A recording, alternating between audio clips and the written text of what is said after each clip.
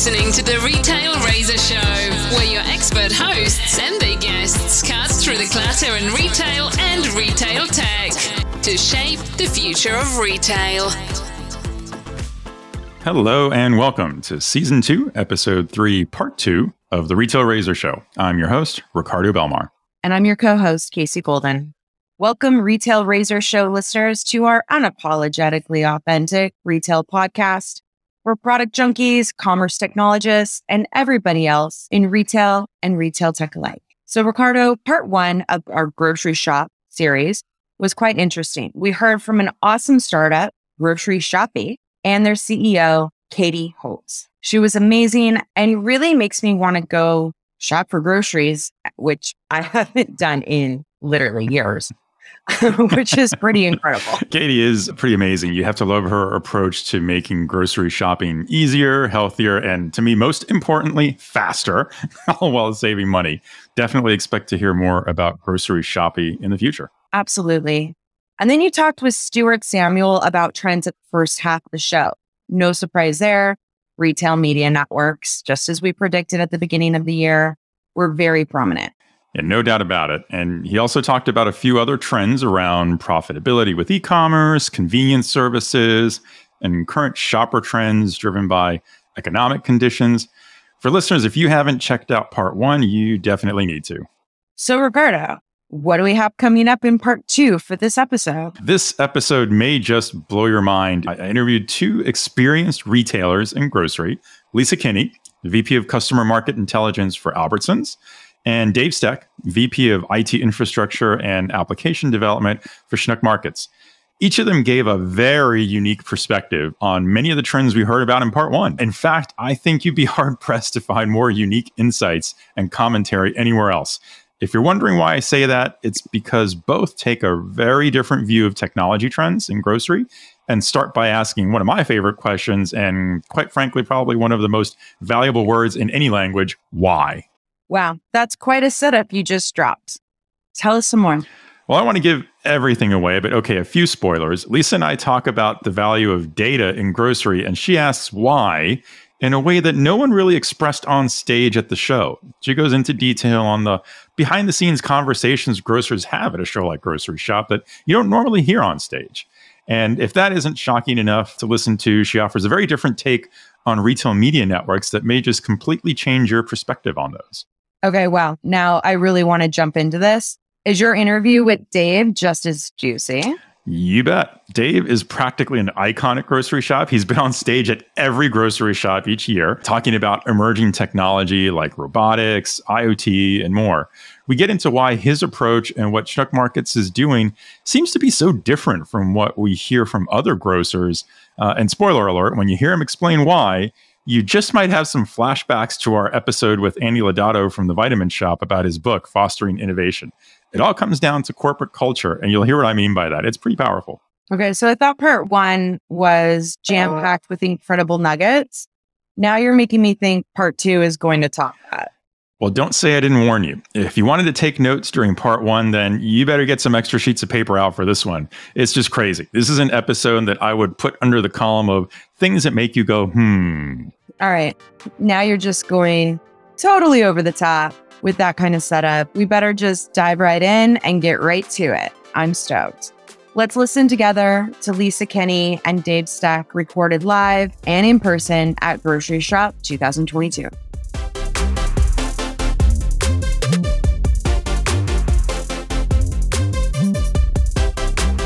And welcome to the Retail Razor Show's special edition Groceryshop episode. I'm here today with a special guest, Lisa Kinney, VP of Customer Market Intelligence for Albertsons. Welcome to the show, Lisa. Thanks for having me. It's a pleasure to be here. So you and I were chatting a little bit before we recorded about what seems to be the most interesting here at the show are the things that we're not hearing people talk about on stage. Almost like what's behind the scenes really of interest and value to people in the industry. And we kind of ended up landing on a discussion about data, which to be fair, right, has been a big part of a lot of the discussions on stage, but they've all centered around what I would call the outcome of what you do with the data you have. That might be customer facing, it might be more B2B facing, because as a retailer, I'm going to sell a service around this to someone else. But you had a very unique and interesting perspective about how grocers are looking at the data. Yeah, I think there's a few things. Thanks for teeing that up. I think the things that aren't discussed, that are discussed amongst peers, which is wonderful that after 30 years in this business, we have industry peers that work with competitors, that work with, that are in consultancy now. And we've all been in the data game for quite some time, at least myself in particular. And so it's nice that the conversations off stage are really about like, are you guys running into this problem too? Are you worried about what I'm seeing or that isn't being talked about? And it's nice that we can put down the I work for X company and I need to view you as, a competitor. And we actually then have a lot of off the record, great conversations around what's really happening behind the tent per se. And so on the data space, as I was listening to, there's a couple of things. First, I'll talk about just this. I think it's been a revolution of technology. And I think we talked a little bit about, look, the change that's happened has been out of an uncontrollable demand that really accelerated everyone to solve for things that have been problems for quite some time. Perpetual inventory, finding ways to optimize labor, finding a shorter path to distance from farm to table. All of those things have been on the minds for all of us for quite some time, but I don't think has been quite as pressing up until now. So when we think about the data side, now we have all this new cool technology like scan and go and new frictionless systems and the smart carts and in my mind, having monetized data for so many years, I'm asking, gosh, I hope all these partners that are working with these new tech companies recognize that really the race is the data race. It's about the data. It's all about the data. It's all about the data. and even when we were talking offline about the Instacart proposition, and it was very clear today that an advantage that they have built through the data that they're collecting in a very challenging channel to understand, which is the e-commerce channel. So I look at it like I hope that everyone is thinking about who's really trying to, is it really about providing a service that's going to meet the needs of customers? Or is there an underpinning of data that has high profitability, really high margins, and ultimately is really what they're going after? So I just think we have to be a little careful. Yeah, it's part, who do you choose as the partner? And then part, once you've chosen the partner, how do you define the relationship? Yes. How do you define the relationship? And I think one of the most telling questions anyone could ask is, how do you make money? Right. What's their business model? What is your, how do you make money? And ultimately, when you start peeling the layers, you might find that it might even be not profitable at all, but they are banking on, and I'm not speaking disparagingly of technology, right? But I just think it's something that's woven throughout all of this that's not necessarily front and center in the discussion. Yeah. And it's still something you have to think about to see how it solves your problem, right? Correct. Yeah. Correct. Yeah. So along those lines, then one of the other things we were talking about before that very directly relates to everything about data is what's happening around retail media networks. What are your thoughts there? Yeah. And so I'll speak and as a reminder and disclaimer, I am only speaking as Lisa Kinney, 30 years of being around the block a few times. And so this is just my opinion, right? So my opinion is something's going to disrupt this whole retail media ecosystem that's being developed right now. I think every retailer is looking for ways to drive alternative revenue. I think that's of no surprise. I think the data game was really it 20 years ago. I think Kroger, obviously, and having worked with them in that space in the very beginning when that was being developed, it was a data play for a long time. And then it's become a media play. And I think every retailer is my audience is bigger than your audience, or my partner is better than your partner. So, I can now do attribution and get brand dollars in the digital TV world. And I can do, right? Yep. And all about making it more attractive to the brands. Yes. And as a brand, having been a brand long ago, so really long time, I start thinking about, okay, so now I'm a trade planner. I'm in trade marketing. Where does retail media fit in to that? I know I used to say it doesn't come out of trade dollars. That was my selling profit. It doesn't come out of trade. This is brand funded.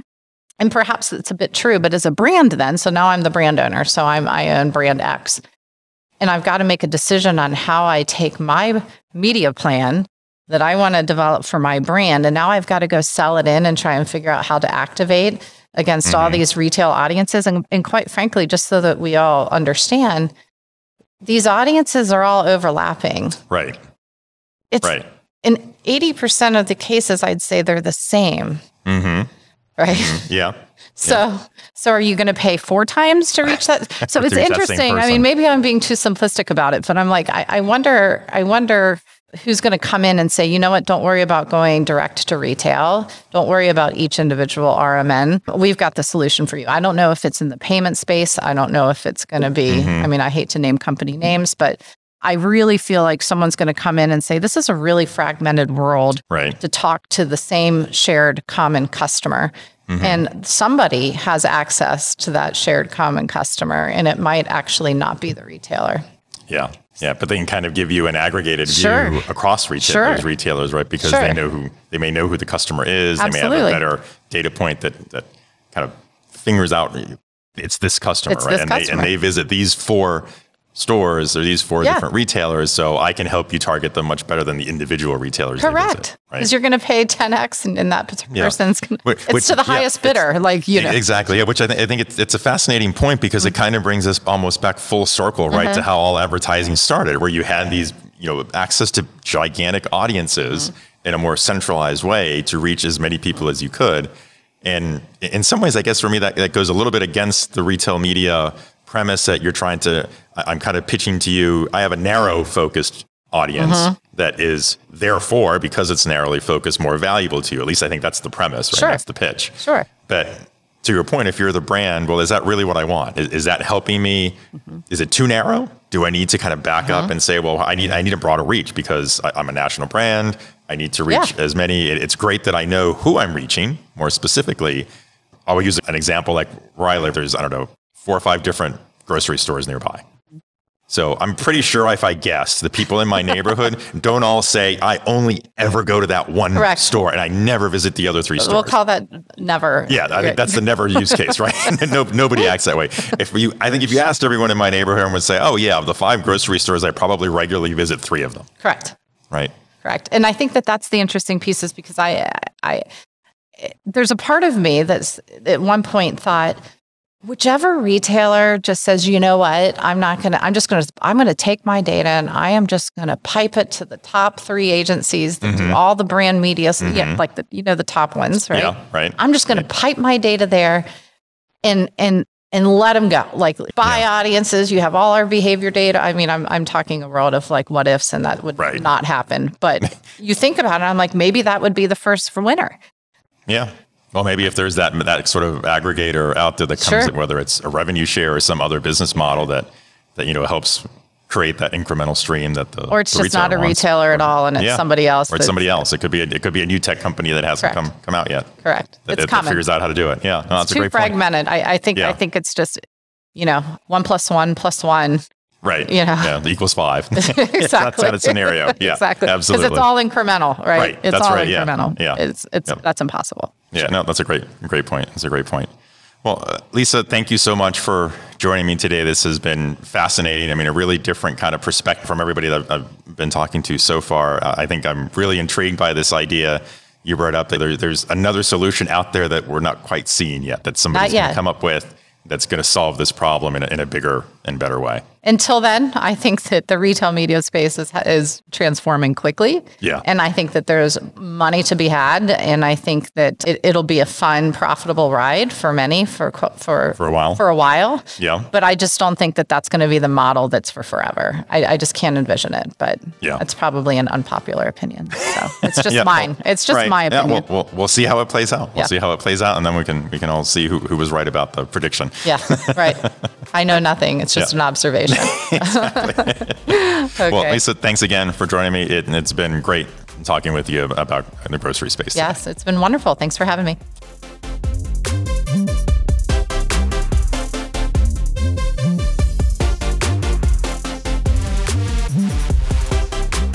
Welcome to the Retail Razor Show special edition at Groceryshop 2022. Continuing our series of conversations with true retail transformers to talk all things grocery and consumer goods. I'm here now with Dave Steck, VP of IT Infrastructure and Application Development for Schnuck Markets. Dave, it's great to have you on the show. And I have to say, you must be becoming a grocery shop mainstay, as I think you've been a speaker at every single grocery shop, haven't you? That's correct. Well, it's wonderful to have you with us here today. So I guess I have to say, obviously the reason you've been invited year after year to be a speaker at the show is that you've led a number of innovative technology initiatives at Schnuck Markets, and ranging from deploying robots, IoT, computer vision, and other things in store. Let's get started by kind of walking me through all these different technologies that you've been talking about and what your experience has been with them and getting them deployed to stores and what challenges they're helping you solve. Well, obviously, I always talk about robots. So Yeah. That was really kind of the first big one, that big splash, because everybody's interested in that. And that really started in 2017 with Simbi Robotics to just understand that technology and what the capabilities were. I think the funny thing I talk about quite often is when we first deployed those, it got a lot of press, and I was interviewed quite a bit by the local radio stations. And one of the quotes that I remember saying is, we're most interested in the data that comes back from this. I had no idea what I was talking about. It just sounded good at the time.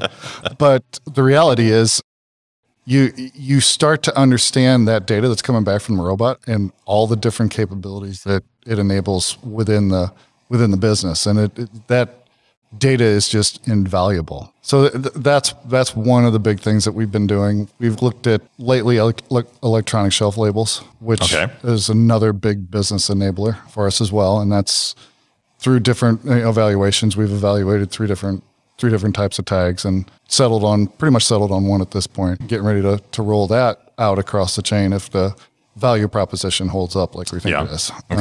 Okay. So, but there's a lot that goes with the electronic shelf label as well. As far as capability, pick to like, stock to like. What have been some of the things that you were really looking for as like your top value that you want to get out of the electronic shelf labels?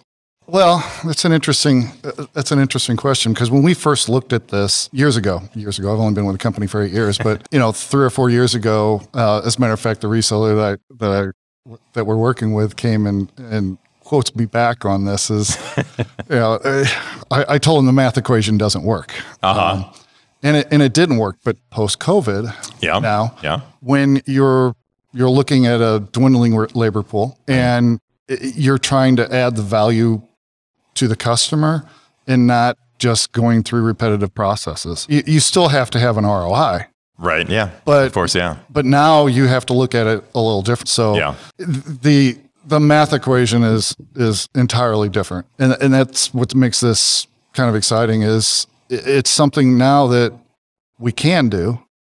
And now that we can do this, what is the value you can get out of it? Okay, so you're kind of backing into it in a different way. Right. Yeah. So understanding pick to light, stock to light. People think, well, everybody in the store knows where everything's at. The store teammates know it. Right. Yeah. And you have to think about turnover. Right. But even then, I've been in the store where there's a stocker that's 10 years with the company. Mm-hmm. And he loves the ability to turn on a light when he can't find an item. He says, I don't know where everything's at. He said, I've been here for 10 years. I still don't know where everything's at. You still don't know, So you get that. You can get into other capabilities as well, which you have all these AI pricing engines. Eversight is who we use. But with Eversight, you have to be able to change tags on a fairly frequent basis. But with COVID and dwindling labor supply, you can only change so many tags. And then you really have no true way of verifying that tag was actually hung. Okay. So you could be making some AI pricing decisions based off of bad data.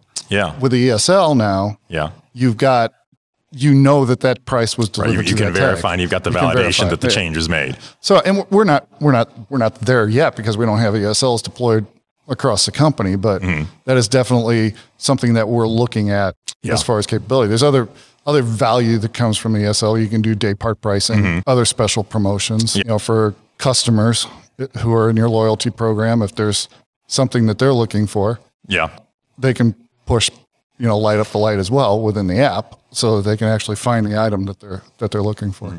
So with a lot of these things, and I've heard you talk about this before, and even in past grocery shops, the time saving factor for the workforce in the store? Is that typically a major factor that goes into the ROI for you? Good question. The robot, so let's talk with the robot. Yeah. Robot, everybody thought was, well, we're cutting hours because you're using a robot to do it. Sure, yeah. And the reality is it wasn't so much a time saving as it was an accuracy. The time that we allow for, at the time we were doing this was 4 hours a week for store teammates to scan outs. Mm-hmm.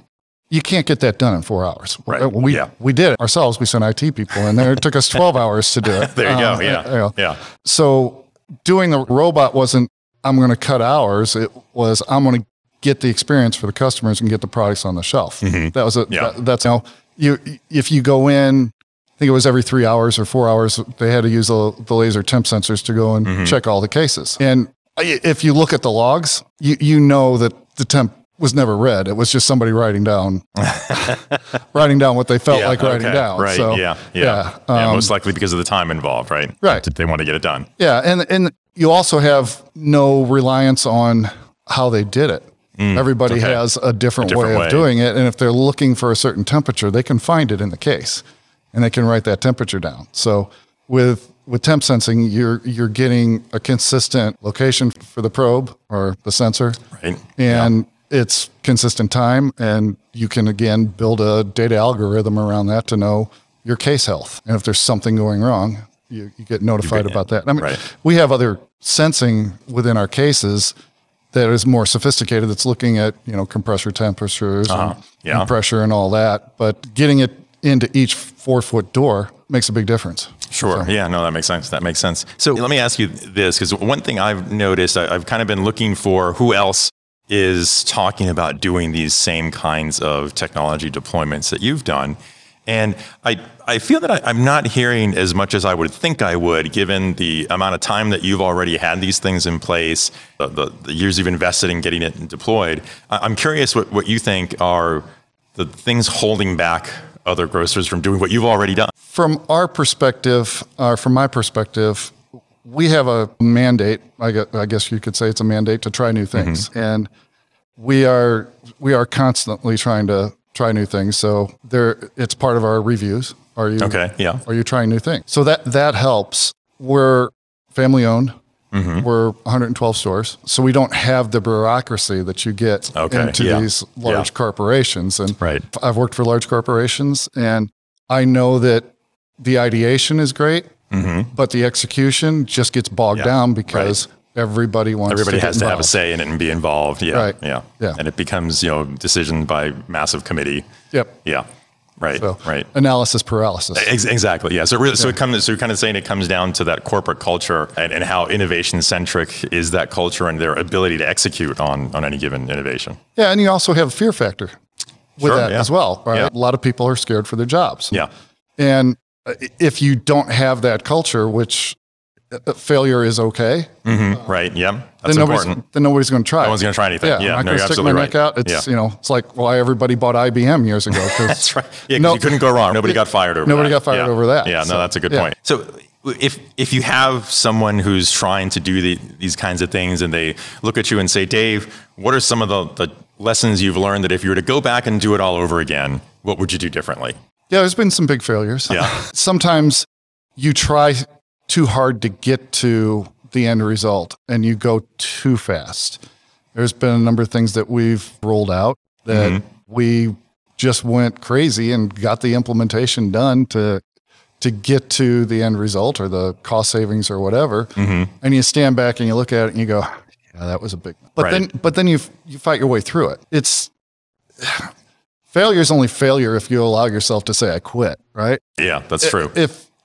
If you fail and keep trying and fix the problem, then it's not really failure. It's a learning experience. It's a learning experience, and you still get to what you need to get to. Yeah. It just is a little bit painful. Yeah, I completely agree with you. It's one of those things that I think it goes back to that corporate culture and culture of innovation as to how the whole organization wants to support that. Because just like you mentioned earlier, there's that fear of failure. And if that's a valid fear, then nobody wants to fail, right? So nobody wants to try anything then because they might fail. Are there any other technologies like this? Because you've done a lot at this point. You've really made good use of all of these things we call emerging technologies in the space. Apart from the electronic shelf labels, are there anything else catching your eye that you're really looking at, either studying or thinking about? That's where we're going next.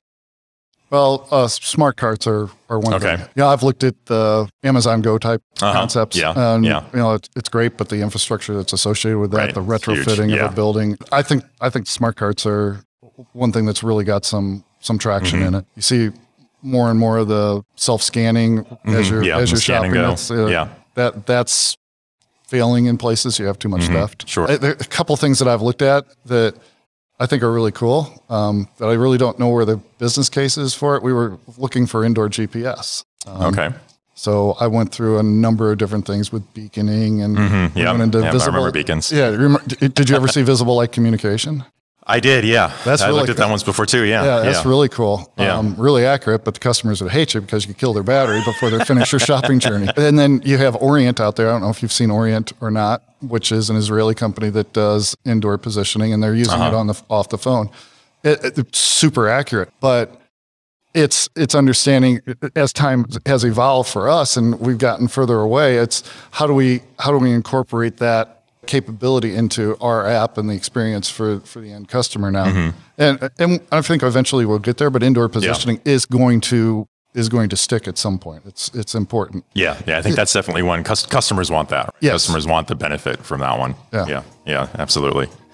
Well, Dave, I really appreciate you joining me today. This has been a fascinating conversation. I love hearing all the different things that you're trying and hearing about the culture of your organization and how you guys go about trying new things. I think that's fantastic.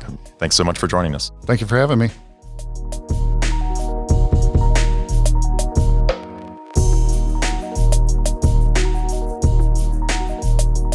We hope you enjoyed our show, and we can't ask you enough to please give us a 5-star rating and review on Apple Podcasts to help us grow and bring you more great episodes. If you don't want to miss a minute of what's next, be sure to smash that subscribe button in your favorite podcast player. And don't forget to check out our show notes for handy links and more deets. I'm your host, Casey Golden. And if you'd like to learn more about the two of us, follow us on Twitter at KCC and Ricardo_Belmar, or find us on LinkedIn. Be sure to follow the show on LinkedIn and Twitter at Retail Razor, plus our YouTube channel for videos of each episode and bonus content. I'm your host, Ricardo Belmar. Thanks for joining us. And remember, there's never been a better time to be in retail if you cut through the clutter. Until next time, this is the Retail Razor Show.